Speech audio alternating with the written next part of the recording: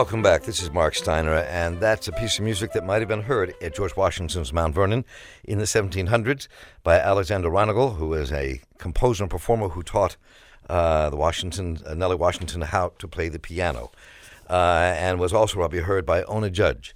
And we're going to explore the story of Ona Judge right now with Dr. Erica Armstrong Dunbar, who wrote the book, Never Caught, The Washington's Relentless Pursuit of the Runaway Slave, Ona Judge. She's a professor at the University of Delaware. She's the Blue and Gold Distinguished Professor of Black Studies and History at the University of Delaware, and joins us here, Erica Armstrong Dunbar. Welcome. Good to have you with us. Thank you so much for having me. So I had to find that music when I read it in your book.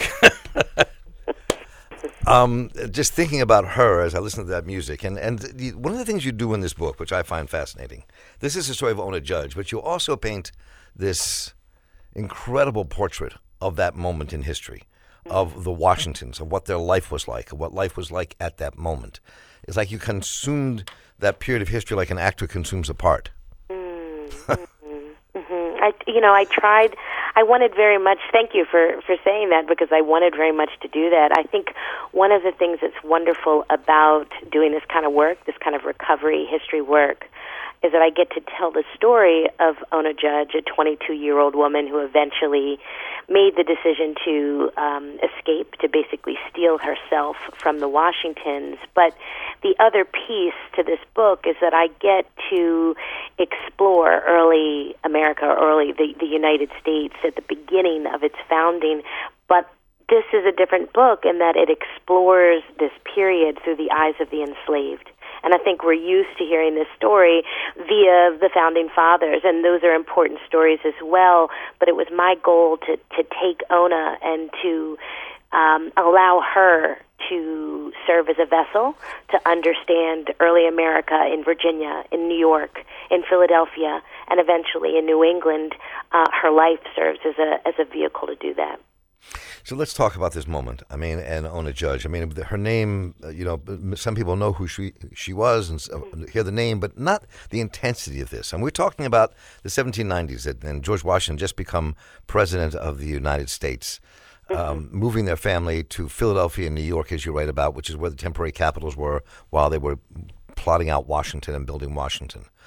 But this, and he thought of himself, Washington, I guess, thought of himself as a benevolent master. Mm-hmm. And when I thought about that, they thought about how they couldn't figure out why somebody would want to run away from them. Mm-hmm. Much in the same way why people don't see racism when it's in front of their face in America, it seems at this moment. There's a connection between that for me.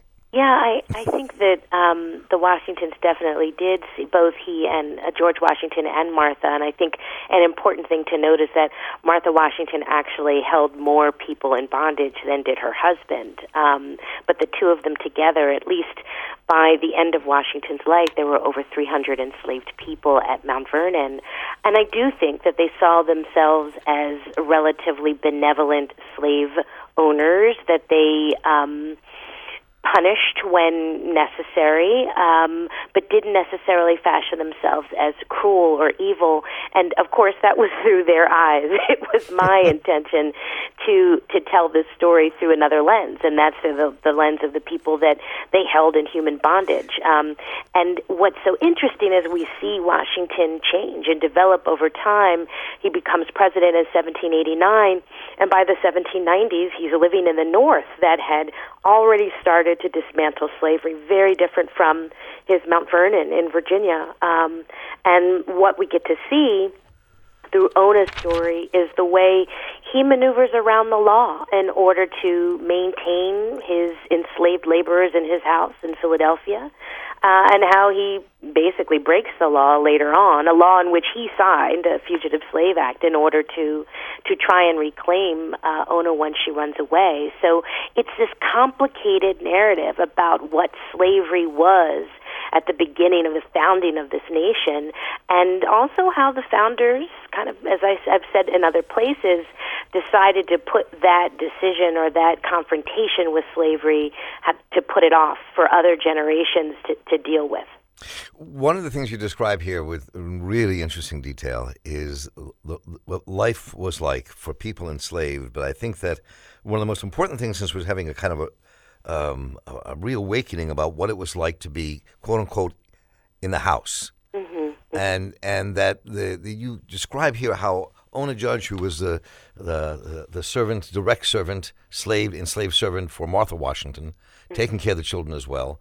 What her life was like living in the house in some ways was more onerous than in the fields and in your own individual cabins. I found that a really kind of fascinating way you describe that. Yeah, thank you. I think one of the, as you said, myths is that life was easier for those who were enslaved who found themselves laboring inside the house as opposed to doing agricultural work. And what I wanted to show was through Ona's life was that she was sort of Martha Washington's top slave, if you will. She was responsible for the most intimate of duties, helping her bathe, brushing her hair, helping her with clothing selections, and was constantly around. And what living and working in your owner's home meant was that you really had no reprieve from constant supervision. So those who lived off in quarters that were detached from their owner's home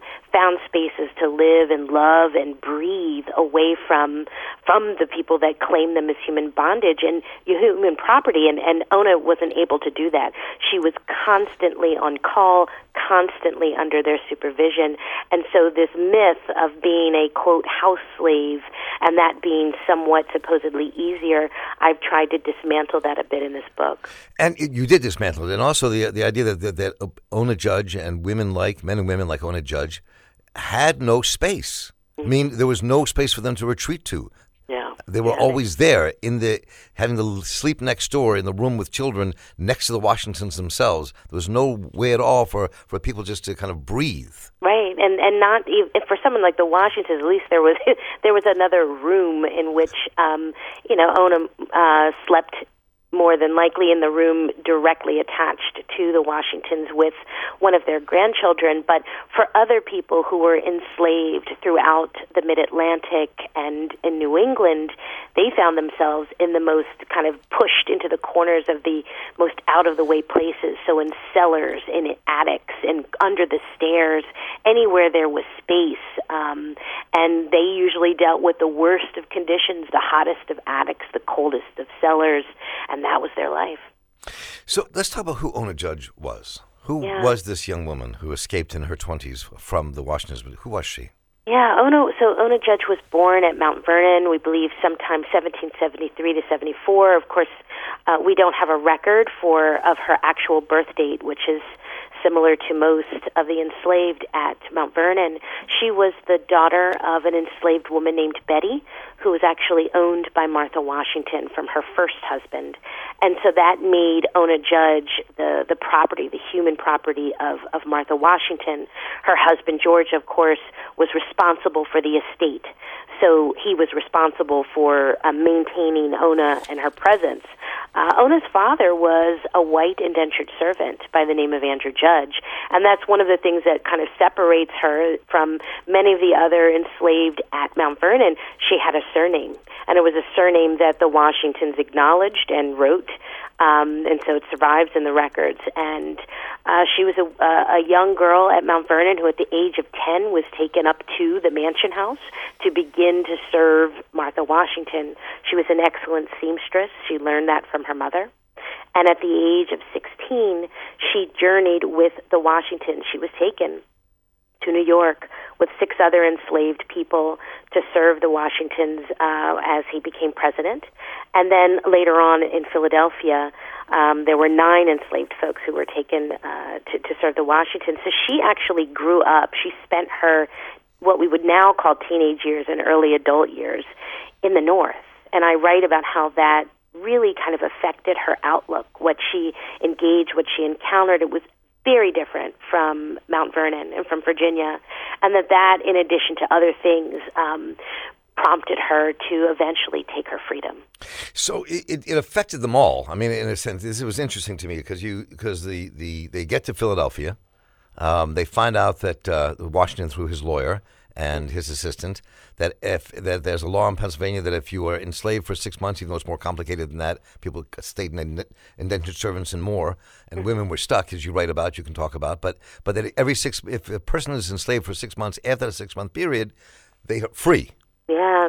It was something that George and Martha had to deal with when they came to Philadelphia and realized, there's a problem here with the law. Pennsylvania had already started. It was really one of the first to start the Gradual Abolition Act of 1780, which really began to dismantle slavery. And one of the caveats of this law was that if you were a non-resident and you came to Philadelphia, to Pennsylvania, and you brought enslaved people with you, they could only stay for 6 months.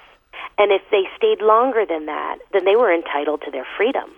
And George and Martha Washington catch wind of this. The Attorney General comes and says, hey, some of my slaves ran off because they found out about this law. You might want to be careful.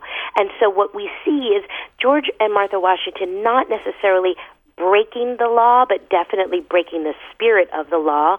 Washington writes to his secretary, Tobias Lear, that he wants this to be kept confidential, just him and Tobias and Martha, to basically have this rotation, this slave rotation, to move his human property out of the state every 6 months in order to reset the clock. So this is strategic, right? This was very well planned, and if they couldn't make it back to Virginia, then a quick trip over to Trenton across the river would reset the clock. And so it was very clear that although the laws and the sentiment about slavery was changing in a place like Philadelphia, it had not changed for the Washingtons. And they brought with them the customs and the sensibilities of Virginia slaveholders and wanted to maintain it while they were up north. One of the things I mean, obviously because there's so little known, you did some conjecture, which importantly was divided up into what might have happened on a number of different levels, how things might have worked out, because you just don't know how they worked out, how she ended up talking to the free black community of Philadelphia, but she clearly did, and I love the kind of way you can talk a bit through how you made these assumptions about who she may have talked to. She might have sat with Richard Allen. She might who led the church and began the movement in Philly, and you talk about that. But and the way she thought about escaping, and you have had this wonderful quote in here when she was interviewed later in the 1840s. Whilst they were packing up to go to Virginia, I was packing to go. I didn't know where, for I knew that if I went back to Virginia, I should never get my liberty. And she made this really difficult decision, and a difficult decision it was, which you also describe in this book, about how difficult it was to escape. Yeah. I think that I did take, I wrote my first book, A Fragile Freedom, which was about black women becoming free in the North, and I don't think that I could have written Never Caught had I not written that book, because it's grounded me in the work of African American women's history, and for those of us who do that kind of work or who like to read it, we're still sort of struggling to find our words, our comments about the lives of women in the archives, that sometimes it leaves us without the evidence that as historians we need. But what I was able to do was to piece together, sometimes to suggest what happened based upon the experiences of others. I think that's what we have to do in order to fill in these gaps, and that's what I tried very hard to do with Never Caught, and also to write it in a way that I was hoping would be very accessible to a larger reading audience, to not only know this story, but to be pulled into the story almost the way we would read fiction, although this is clearly not fiction, as seen by all the footnotes in the back of the book. But it's very true that, Ona made this terribly difficult decision to leave everything that she knew behind. Her family members who were still at Mount Vernon, and as a 22-year-old woman to stand up basically to the President of the United States, to resist, to refuse to be held in bondage anymore, and to escape. And the moment she did that, she knew she would no longer be the trusted member of the Washington household anymore, that she would become a fugitive, and she chose to live that life. And let me just say very quickly that you did write this like a novel. I mean, I was so engaged in this book wanted to see what happened next. I didn't know the whole story until I read your book. I knew who she was, but I never knew the story. And just you wanted to see, especially after she had escaped, when she left and got on Bowles' ship that took her to New Hampshire, to Portsmouth. Her life there as a free woman but a poor woman. Yeah. And the times they tried to get her back. I mean, they really tried to get her back, and she thwarted them each time. Yeah. I mean, pretty amazing, right? Really? When you're reading, when I was sort of doing the research, I just kept saying, wow, how did this happen? How was this young woman She was one strong human being. Yes.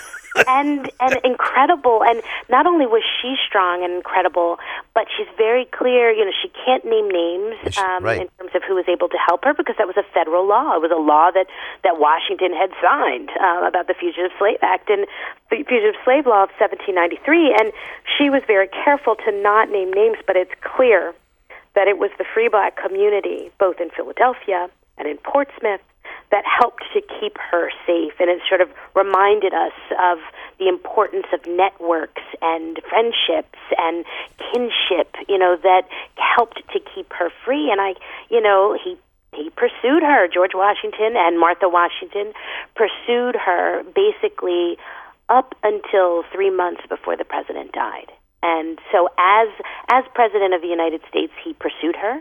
He hired or asked for the help of cabinet members, the Secretary of the Treasury, a customs collector. They were unable to bring Ona back. And then as a private citizen, he goes after her again with family members, sort of really trying to do this as discreetly as possible. And so, the title, I was careful about the title. It was a relentless pursuit that really pretty much lasted until Washington died. And although there weren't, at least none that I know of at this point, any additional attempts to run after her, Ona Judge knew that she was a fugitive. And I was careful not to use the word free or freedom in the title, because She was not that. She was simply never caught. That's a really important distinction. And I may just read this one paragraph you offer us here, and a little bit of another one, since we can talk about this, to give you a sense of how you've written this. And we're talking about Bassett, who was the son-in-law of George Washington, who he sent to New Hampshire in the second effort to steal her back. Said Bassett followed the advice offered to him before leaving Mount Vernon. That is, he tried to convince the fugitive that she would face no retaliation if she voluntarily returned to Virginia. He was not abusive or rough in his tone, a tactic used to show the runaway that she could return to Virginia with little reason to worry. But Mrs. Staines, because she had married a man named Staines by this time, Mrs. Staines knew that the Washington family slave catcher offered nothing but falsehoods, and that his words were empty promises. And you go a little further down, you write that one Ona Staines looked the president's nephew in the eyes. Righteous indignation and belief in her right to be free prompted her final and fierce response to Bassett, telling him, "I am free now and choose to remain so." Bassett realized that Mrs. Staines' removal would be more difficult, not less. 3 years of independent living had prepared her for the battle for her life. And I jumped around, but really, it was so well written. I just was like, yes. I mean, I felt. I really wanted the reader to feel as though he or she were in that space, in that cabin, with a young woman who was alone with her child. So her husband was off at sea. Ona Judge actually married 8 months after she had run away from the president. And, what that meant for her to have a child now was that the stakes were higher. It wasn't simply about her freedom anymore, her ability to stay never caught, but that slavery followed the apron strings of its women. And so that meant her child, any children she had, would technically be the property of the Washington Parke Custis family. And for that reason, I wanted people to almost imagine being in that space when a Washington family member knocks on the door and is attempting to recapture her and drag her back to a life of enslavement. These are powerful moments, and this was the recovery work that I tried to do and wanted people to to not only imagine and not only have the facts behind the attempts to recapture her, but to really sort of feel as though they were by her side when this was happening. And, I think that was important how you describe here, because people always use this argument, I think, well, why didn't slaves rebel? Why did the enslaved people run away all the time? Mm-hmm. And you really do talk about, in a very eloquent way, about how it was difficult to escape. It was difficult because the journey you had to make, whether it was cold or whether it was the summer, being able to eat, why it was mostly men making the journey, not women, because of their children. And that to me is one of the most compelling parts of the book, because people to understand why it was so difficult to rise up against this enslavement, why it was so difficult to flee. Yeah, I think my students, when I teach undergraduates about sort of early African American history, and we talk about slavery, they almost always say, I would have run away. Right, yeah, that right. would not have been me. And it's like, okay, well, let's talk about that. What does it mean to run away in the 18th century from Virginia to a place like Philadelphia? How does that happen? And of course, for Ona, she's running away from Philadelphia, so she kind of has a head start in that she's at least in a state that has already begun to end slavery. If you're trying to get from the settler slave South to the North, it's even more difficult. But I also push people to ask the question: okay, say you are one of the very few who make a successful escape. What does your life mean then as a fugitive? And what does freedom mean for people who are living in a nation where slavery is still sanctioned? How free is free? We know from movies like and narratives, 12 Years a Slave, that free people were constantly vulnerable and fragile and could have their freedom taken from them at any moment.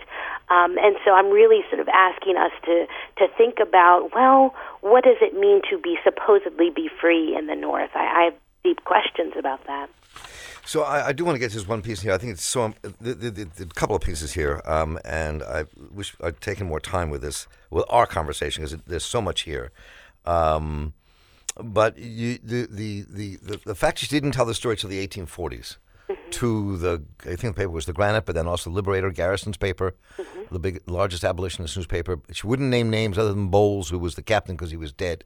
Right. But she was very careful about that. But the fact that she told this story so many years later, and it was very compelling, because I went to read the original story after reading your book. Great. Good. That's what I want people to do. Exactly what I want people to do.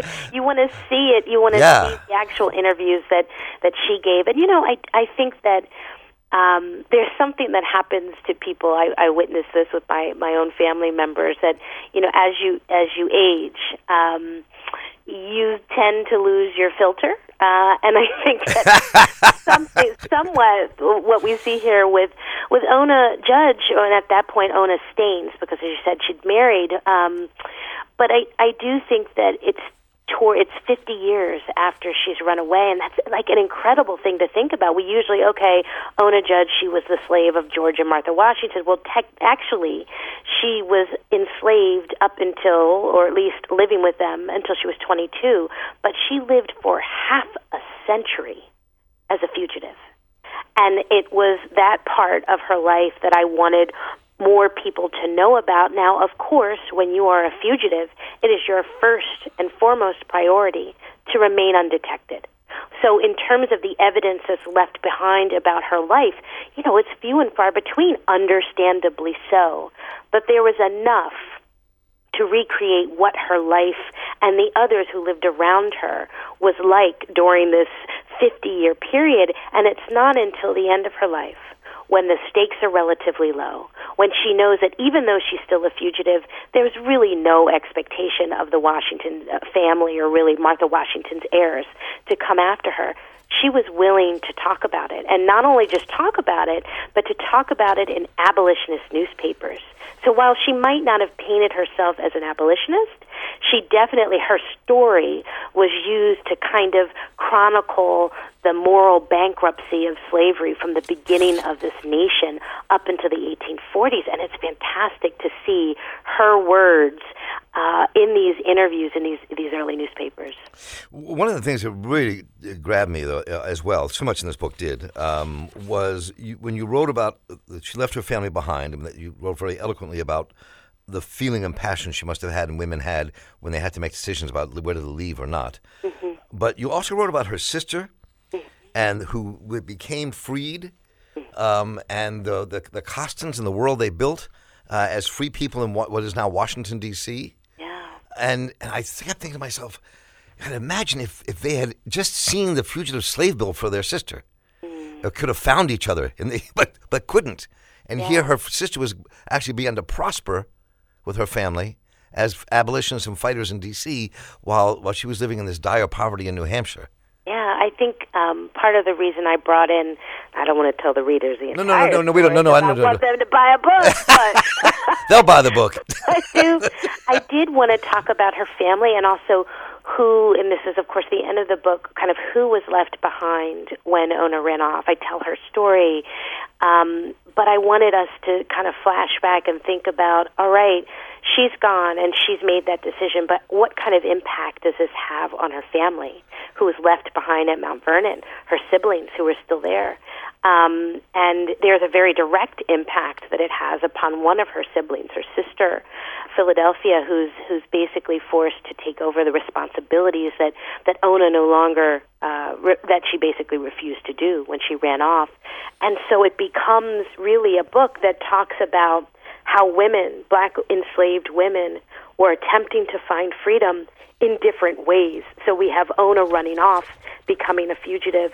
We have her sister, who actually, through the law and some kind of fortuitous circumstance, she ends up finding her way to freedom as well. And it just reminds us about how difficult the 19th century was, and how basically black people were constantly trying to carve out a space in which they could live as free people. And so we get that through the eyes of Ona and through the eyes of her sister, Philadelphia. And it's important. We only have a couple minutes left here, but that when Ona Judge decided to flee, she was about to be given to Martha Washington's granddaughter, which she was a crazy woman she did not want to live with, and then gets up there. But I can't give it all away. You just need, but killing me here. No, I don't think so. Some people read the book. They will read the book because this. I mean, it is an amazingly well-written book. I mean, it's very gripping. Just who she runs into, and when you read the book, for me, it's like movie scenes pop in my head. I'm watching it happen. I wanted very much for. Thank you for that. I wanted very much for. This is and I'll say this is a transition in terms of my writing. My first book was which I'm very proud of, was a very academic book, and like I said, I couldn't have written Never Caught had I not written that book. But I made the decision because I felt like this story was just so compelling and such a story that people could relate to on many different levels, that I wanted to write it in a way that was engaging and compelling and almost interactive, so that the reader would engage and interact with the story. And so it was a departure for me in terms of writing style, one that I actually probably feel more comfortable with than anything else. And so I'm really just super humbled and grateful that there's been such positive kind of reviews around the book. And honestly, just I feel incredibly humbled to be able to tell this story. And hopefully today, in particular, that, Ona's somewhere right now proud and feeling as though, her story's been told the way she wanted it told. I don't think she ever wanted to be forgotten. Amen to that. Dr. Erica Armstrong Dunbar is a Blue and Gold Professor of Black Studies and History at the University of Delaware. The book we're talking about is her latest book, Never Caught, The Washington's Relentless Pursuit of the Runaway Slave, Ona Judge. Our homage to President's Day today with this book. You should all read it. It's just a remarkable book, and it's just an easy read as well. And Erica Armstrong Dunbar, thank you so much for joining us today. Thank you for having me. I really appreciate it. And on our way out of here, I want to remind you the Mark Steiner Show is brought to you in part by the Maryland State Education Association.